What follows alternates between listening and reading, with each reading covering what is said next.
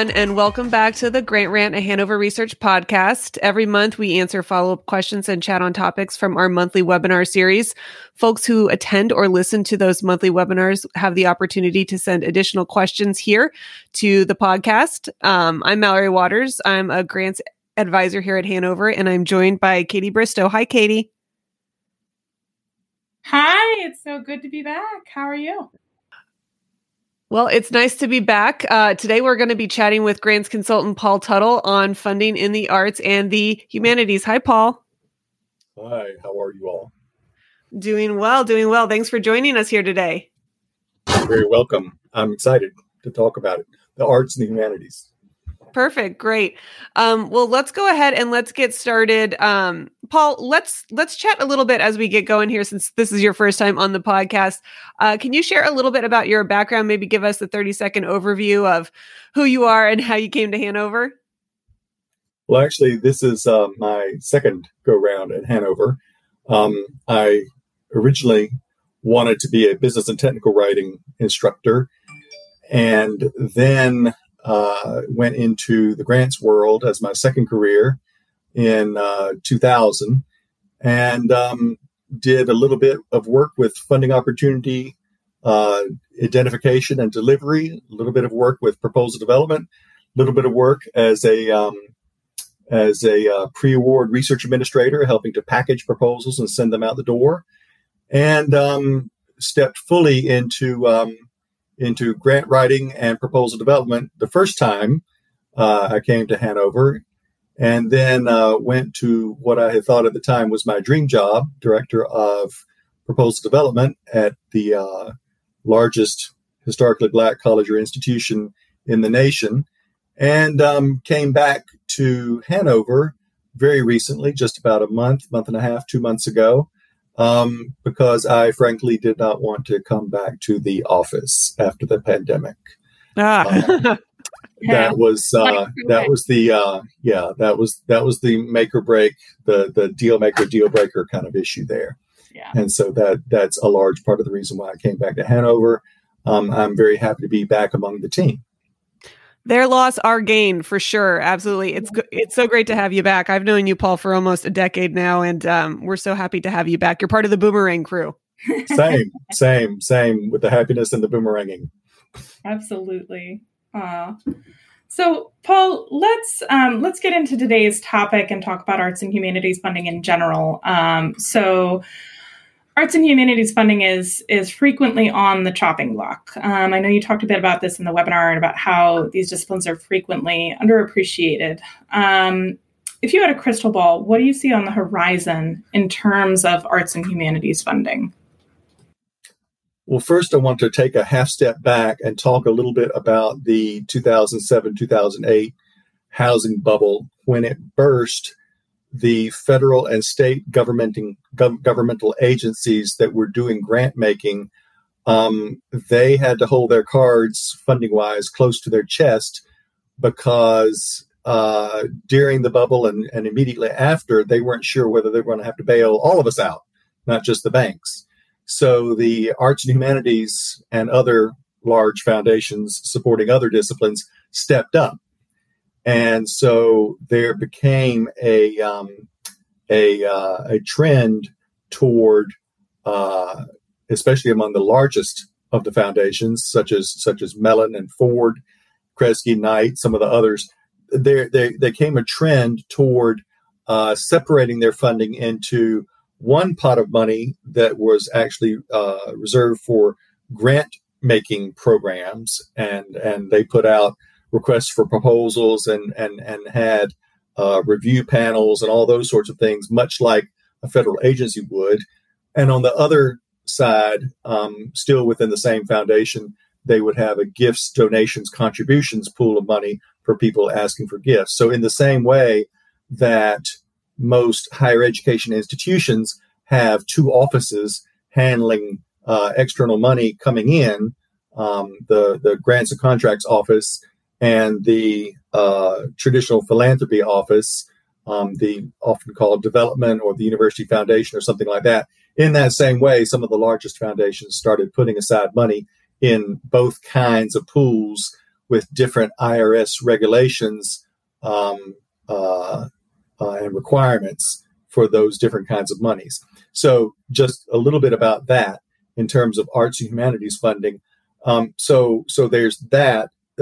Now, as a result, we see that the formerly bright line between what constituted a grant, contract, cooperative agreement versus what constitutes a gift, contribution, donation, the traditional philanthropic world, what had been a bright line is, as the result of that 2007-2008 housing bubble, a more blurred line, essentially. And so that's one consequence.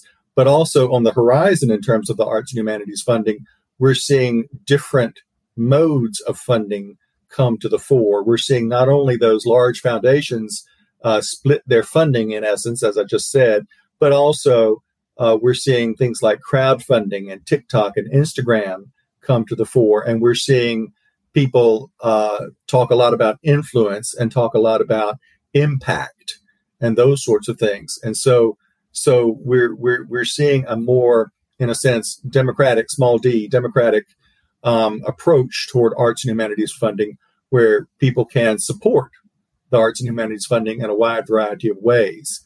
So if I had that crystal ball, I would say that we are seeing increased opportunities and possibilities through non-traditional funding sources.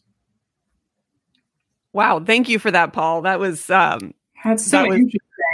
Yeah, and it's something that we lived through, but it was a little bit before my grant writing experience. So having to put in that context is really enlightening. And I feel like we saw a microcosm of that with the COVID-19 pandemic, with these foundations kind of changing their funding and again, kind of splitting their, funding, not just for the arts and humanities, but, traditional foundation funders who had specific priority areas, shifting chunks of their funding over to COVID-19 funding.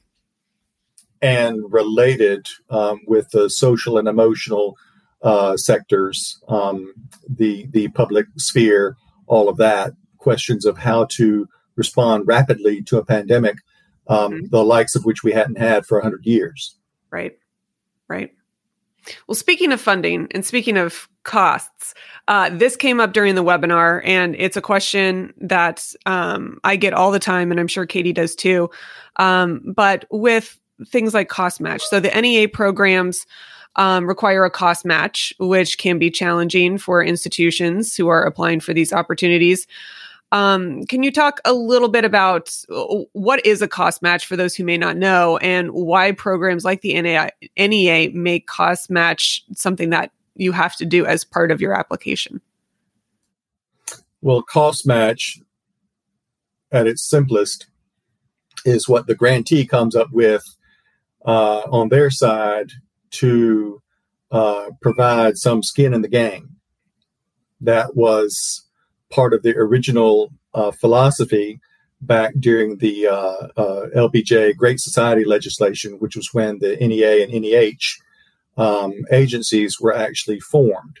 So there was some requirement for artists and musicians and dramatists and so forth to either themselves or the groups that they were associated with, for those organizations to have some skin in the game, some investment themselves in what the federal government was trying to do. And that was also, the reasoning went, that was also a way in which the federal dollar could go further. But it's actually in the authorizing legislation, the cost match requirements. And they have those explanations on their websites, NEA and NEH. But the model was supposed to be in the mid 1960s. The model was supposed to be that states, regions, and even some larger cities in the United States would each have their own arts and humanities councils, and those places would be venues for middle class and rich folks to donate to the arts and humanities. Those donations would then be collected and then serve as a fund for individual artists, musicians, dramatists, etc., to seek that cost match that's required for the federal programming. So that was the idea, and that was how it was described in the authorizing legislation. The question about why, well, it has. I think I've covered some of that, but I think also people need to remember that even then, even in the middle of a very, very strong post-war economic surge, even then, the United States still funded what we would now call technology-based economic development more than and the associated science and math, STEM fields, and all of that. The newest innovations, and up to the present, the newest iPhone and Tesla and so on and so forth, self-driving automated cars, whatever.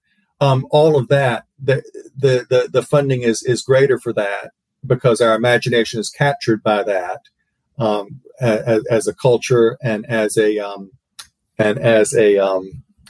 economic development engine. Our imagination is captured by that more than, unfortunately, by arts and humanities, because we will pay good money to go and watch the annual Nutcracker at the local theater, but we don't necessarily understand or appreciate the 12 to 15 years of practice that it takes for that ballerina to go up so gracefully on her toes. So that kind of thing, we aren't yet, as a culture, still aren't yet both so appreciative as to fund the arts and humanities to that extent. But an interesting part of this whole STEM push is that people are now realizing that in order to solve certain kinds of intractable problems, there has to be the social, there has to be the cultural, there has to be the artistic, there has to be the human element. Right. And those, in those ways, some of the arts and humanities can be brought into some of the STEM funding. So there are some opportunities to fund what you, as an arts and humanities specialist, expert, professional, does. What you do. There are ways to do that through that side door, in essence. Absolutely. It's really interesting because I can see both sides of it. I can see your point about capturing the imagination, because who didn't want, a Jetsons flying vehicle when they were a kid? I wanted one. Right. But I also did ballet for 18 years. So I also understand just what it takes to train and to, do something like that and to hone a craft like that.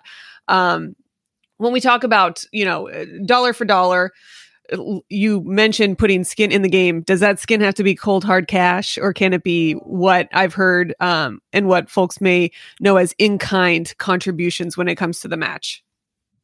Well, it certainly can't be other federal funds, not unless the other federal agency agrees to it in writing. Right. And that is so rare as to be non-existent, that kind of situation.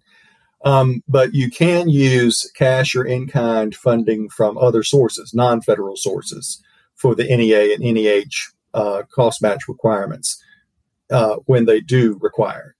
They don't always require any longer. I'm not sure exactly how the interpretations of the originating legislation have changed, but there are some programs, especially the NEH, that do not require cost match. So I'm not sure exactly why that is. So please don't ask me that. But I have been seeing a change. But at least at the NEH. But the NEA does have cost match requirements, and they actually say on the website, we will require a 1-to-1 match of cash or in kind. And in kind can be, for those people who are not sure that they understand that term, in kind can be stuff like facilities, like access to equipment. It can be things that you offer, or it can be time and effort. Right. That's offered. Mm-hmm. And that becomes, of course, because time is money, that becomes salary dollars. So yes, in-kind can be those kinds of things.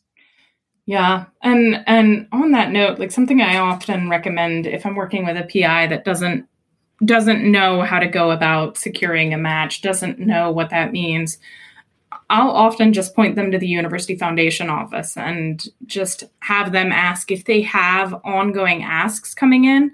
Maybe they are currently working with a foundation that's interested in making a large donation, but they haven't secured it yet. That PI might be able to kind of talk to the foundation staff about being included in some way in that gift and using that as the match so that there's less labor on the PI of securing 2 grants, right? There might be other ongoing institutional funding requests that they could be connected to that would meet that. I'd like to add 2 more points to that. Number one, at an institution, the philanthropic arm, whether it's called the University Foundation or the Office of University Advancement or Development, the university's philanthropic arm, they have the responsibility of managing the relationships with the philanthropic point philanthropic foundations and other people and organizations within that traditional philanthropy space around them. They are the ones who are responsible for managing those relationships. So it is protocol. It is not just suggested, but it is protocol to go to the Office of Development or the Office of University Advancement or the University Foundation. It's protocol, and it's protocol to find out and go through the right channels. Because just a very short story. One time at a previous institution, I got a phone call from a local big foundation that had very deep pockets, saying that we have 2 requests from your organization in our hands. One is a $10,000 request from a faculty member, and the other one is a $1 million request from your university foundation. Which one do you want us to fund? And I said, well, number one, that's above my pay grade. That's the nightmare. Here's the telephone number that you need to call and the person you need to ask for in order to make that decision. The Vice Chancellor for University Advancement. So yes, I have had that happen. And so let me tell you, if you're a faculty member listening, please do not, quote, go rogue and go out and meet with foundation representatives yourself in any kind of systematic, intentional, deliberate way. Please go through protocol, go through the advancement office of the University Foundation, and go with the people who actually are charged with handling those relationships.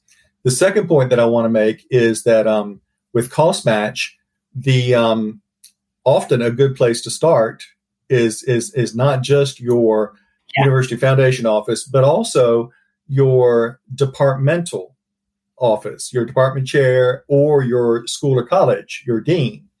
So they sometimes have, I wouldn't call it a slush fund because that's not a polite term, but sometimes they have discretionary dollars that they can help you with, and they will be able to. Sometimes they even have internal grant programs that would then act as a cost match, function as a cost match for an NEA or NEH proposal. So I would go ahead and ask questions and investigate, and above all, go through the protocol at your institution.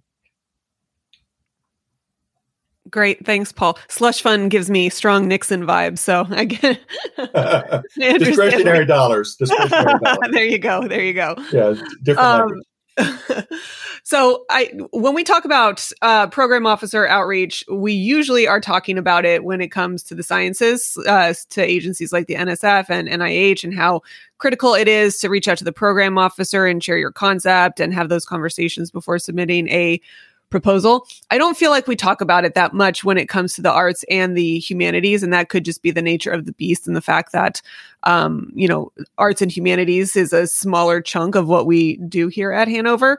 But let's talk a little bit about program officer outreach. Is it just as important in the arts and in the humanities as it is when we're talking about an agency like NSF and NIH, where if you don't reach out to the program officer, then the chances of you receiving funding are, pretty low. What do you think, Paul? Well, I think it's very important if those program officers are open to it. Not all program officers, including at major foundations, are really open to it. And sometimes they tell you in print, and sometimes you have to find out the hard way. And sometimes people talk about negative experiences they have when they try to make a call or submit an email. But I think we also have to go back to protocol. Those sometimes at a larger institution like a Research 1 or Research 2, sometimes you actually have a development officer in your area or in your discipline who is charged with making sure that relationship works. So I would intentionally go under the umbrella of that development officer or the director of corporate and foundation relations, or whatever is a similar title at your institution. Go under that person's umbrella and ask them to assist you in making that outreach, and they will be able to help you with the nuances of how to reach out, whether to do it by a phone call or an email or some combination of the two, what to say. They may even give you a script, or they may wish to be, in fact, in many cases, they will wish to be on the call with you, or copied on the email. So yes, where in the non-philanthropic area, with the non-arts and the non-humanities, other kinds of disciplines, the sciences, the STEM fields, the program officers want to talk with the person who has the ideas first and foremost. On the philanthropic side of the house, it's different. And I would say you would need to follow that protocol and make sure that you go through the correct way to establish and maintain relationships, because that's even more important than the ideas almost when it comes to the arts and humanities and the philanthropic landscape. Right. And I feel like, we talk about program officer outreach a lot just in our daily conversations with faculty members and with PIs. And I think that there is, what's the worst that can happen? I think when it comes down to it, what's the worst that can happen? The worst that can happen is that they are mean, or they say that they're not interested at all in your concept or your idea, or they just don't respond to you. I think that's generally speaking, if you're doing it right, and that's the kind of the big asterisk that I have there. If you're doing it right, if you're following the guidance and reaching out with a concept paper or with your abstract or something like that, and you're not reaching out to them a day before the deadline saying, "Hey, what do you think?" Or things like that, then there's really no reason to be afraid of program officer outreach. And I feel like a lot of faculty members, they feel like they're going to bug the program officer, or they feel like, it's just something that they're intimidated by. And there's really no need to be. But again, there is no need to be intimidated by the program officer, but you need to be respectful of their time. Right. And you also need to be respectful of the manner in which they wish to be approached.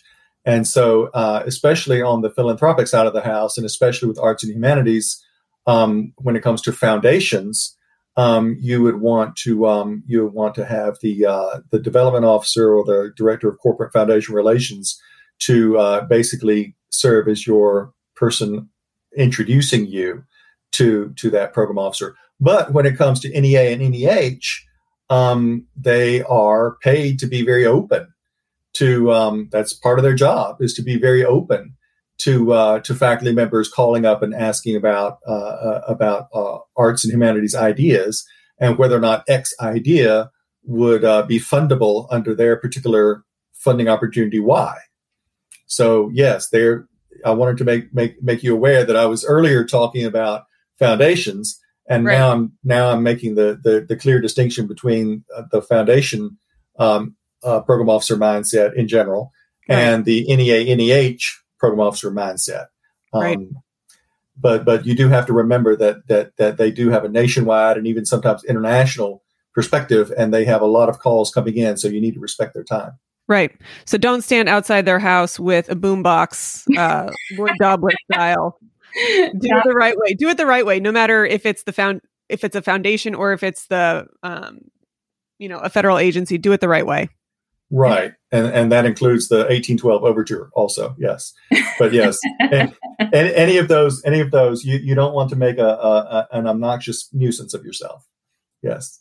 Yeah, I'm always singing the praises of NEH. Like, I'm always so happy when I work with a PI on an NEH project because they're so good at being very structured about that outreach. Many programs will have like a specific preliminary deadline to send in a draft proposal, and the program officer will review the whole thing. Not all NEH programs, right? But many of them, and they build it right into the timeline if you look at the solicitation. And it's just so, I wish more funders would do that because it is so helpful. I know not everybody has the capacity for that volume, but I know every time I work with a PI that takes advantage of that preliminary proposal review, they do so much better when it comes to the final submission round because it's like skipping a year. It's like working with a grant reviewer. And I think it's important to remind people that NEH is alone among the federal grant making agencies in offering that at all. So king among men. Yes, if you do in fact see yourself as a person who plans and who does things ahead of time, leverage that to your advantage by reaching out to that NEH program officer and saying, yes, please, I would like you to take a look at my draft, because they can say a lot, including saying a lot on paper in their critiques that others feel that they cannot say except over the phone in other disciplines or from other funding agencies.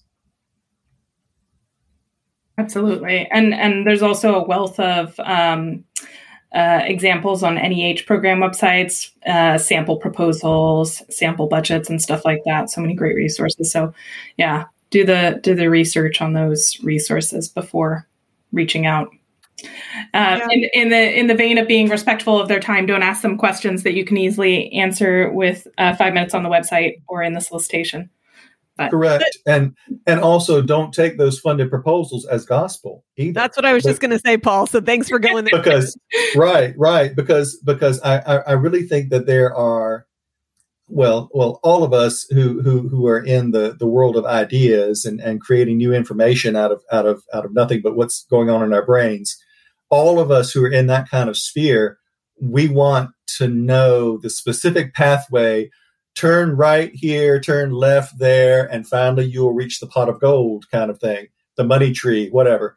And we want to know that, and we want to follow those funded proposals as though they are guideposts toward all funded proposals. No, they're merely examples. And we need to treat them as such. So we don't need to mimic them, and we can't and we shouldn't mimic them completely, because what we should be doing is we should be saying, okay, what can we extrapolate from these examples? What does NEH do, and how do they fund, and what kinds of awards have they made in the past? You can see those through an award search, right? But you can also see the kinds of moves that others have made, rhetorical moves that others have made in terms of presenting their ideas. And so you can see the different kinds of things that are appreciated and therefore funded. And you can see whether some of those moves, especially for NEH, you can see whether some of those moves are welcome in the whole process that Katie was talking about earlier about submitting a draft early. And receiving critiques. So you can actually have the program officer tell you, yes, this is a successful way of talking about your idea. No, this is not. This is not nearly as compelling, this other piece over here. So let's delete that non-compelling piece and let's emphasize this compelling piece. And yes, I'm persuaded if you just do that. So they'll be able to tell you that kind of thing. Yeah. And you can also, when we're talking about funded proposals, you can also reach out to your internal research office or your foundation office or whoever is in charge of submissions. Your university may have some that they can share. I know some of the larger research institutions have, a bank internally that they may be able to, share with you, which may be more recent, which may be, more relevant. But again, I think, Paul, what you were saying is take everything with a grain of salt.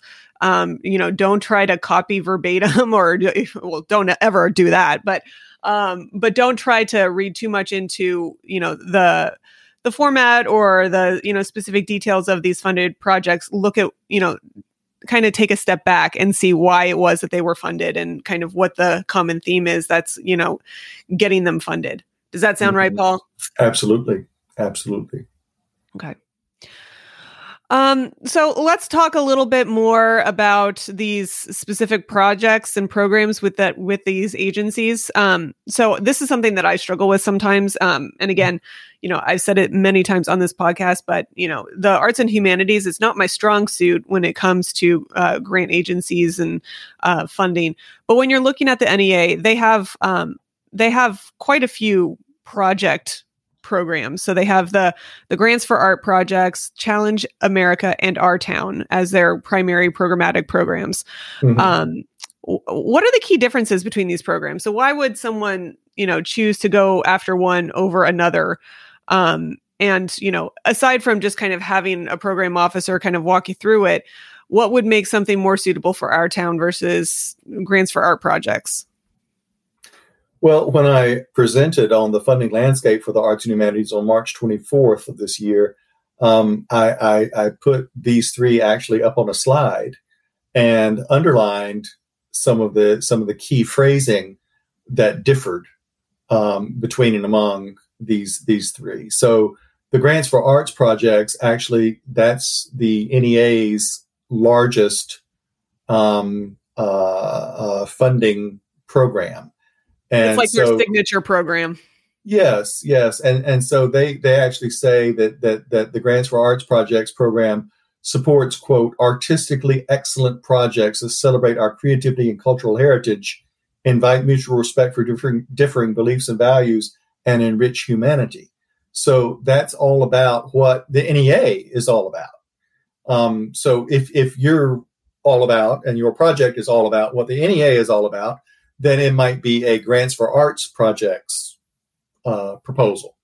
But in terms of Challenge America, the key phrase there is that those projects under Challenge America, quote, extend the reach of the arts to underserved populations, people who hadn't had a chance to experience the full flavor of the arts because of low income or few opportunities or geographic isolation or some other kind of way of being underserved.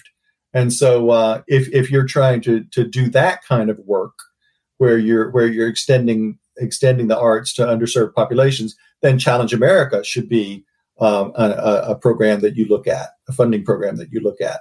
Our Town as a third choice, certainly not the worst or the least, but Our Town supports projects that, quote, integrate arts, culture, and design activities into efforts that strengthen communities. So it's all about seeing what the arts and what the community how they in essence advance local economic, physical, and or social outcomes. And so there's a connection there between the arts of that particular geographic space, Our Town, and the way in which the arts actually strengthen that community. There are examples across the country of different cities that have arts and humanities councils, and their arts councils are very strong, in large part because they and other people working with them have taken advantage of Our Town funding in order to show the impact of the arts on that particular city or that particular geographic area. And I would encourage everyone to go onto the NEA website and the NEH website, go onto all the websites and look at what they've funded previously under these programs. Usually they have abstracts and they'll kind of share detail and take a look and see what they've been funding and get a feel for what these different portfolios are looking to fund. That's always a good way to kind of familiarize yourself with what these agencies are really interested in at any given time. Absolutely. So I think we're about out of time today. Paul, do you have any final words of wisdom? Well, I think that that at times faculty do struggle with the whole idea of submitting proposals to NEA and NEH because they know that there are a lot of people trying to obtain funding that is relatively small dollar, and it can be, people can become discouraged when they think about the relative odds about obtaining funding from those two federal agencies.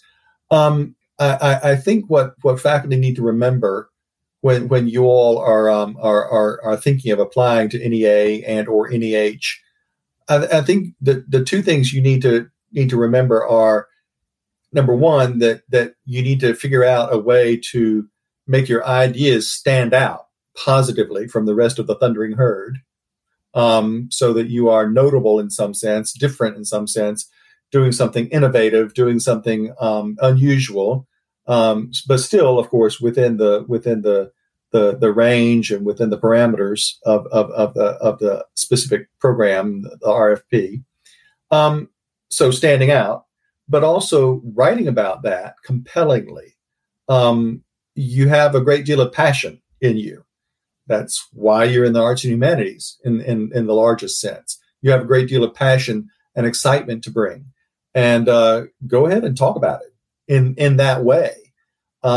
Just wanted to let you know that that there are folks who can help you, if need be, punch up your excitement and your passion in your writing. There are proposal development folks within your grants office at your institution, and there are also people in the foundation office or in advancement or development office who can help you punch up your writing if you need it. Go ahead and ask for that. Go ahead and ask for people who can help you exhibit that passion, exhibit that persuasiveness, and figure out ways to hit those buttons in the review team, to hit those buttons that show that you are both standing out and have a compelling message. And we can help you too. So feel free to ask us. Feel free to reach out to us so we can help you punch that up too. Paul, I want to thank you so much for your time today. This has been really interesting and fun and enlightening. And hopefully for those who are out there listening, it makes pursuing funding within the arts and humanities a little more accessible, a little less scary for them. So thanks so much. You're very welcome. It was a pleasure. Thank you, Paul. I want to quickly highlight a few of Hanover's other resources that we have available.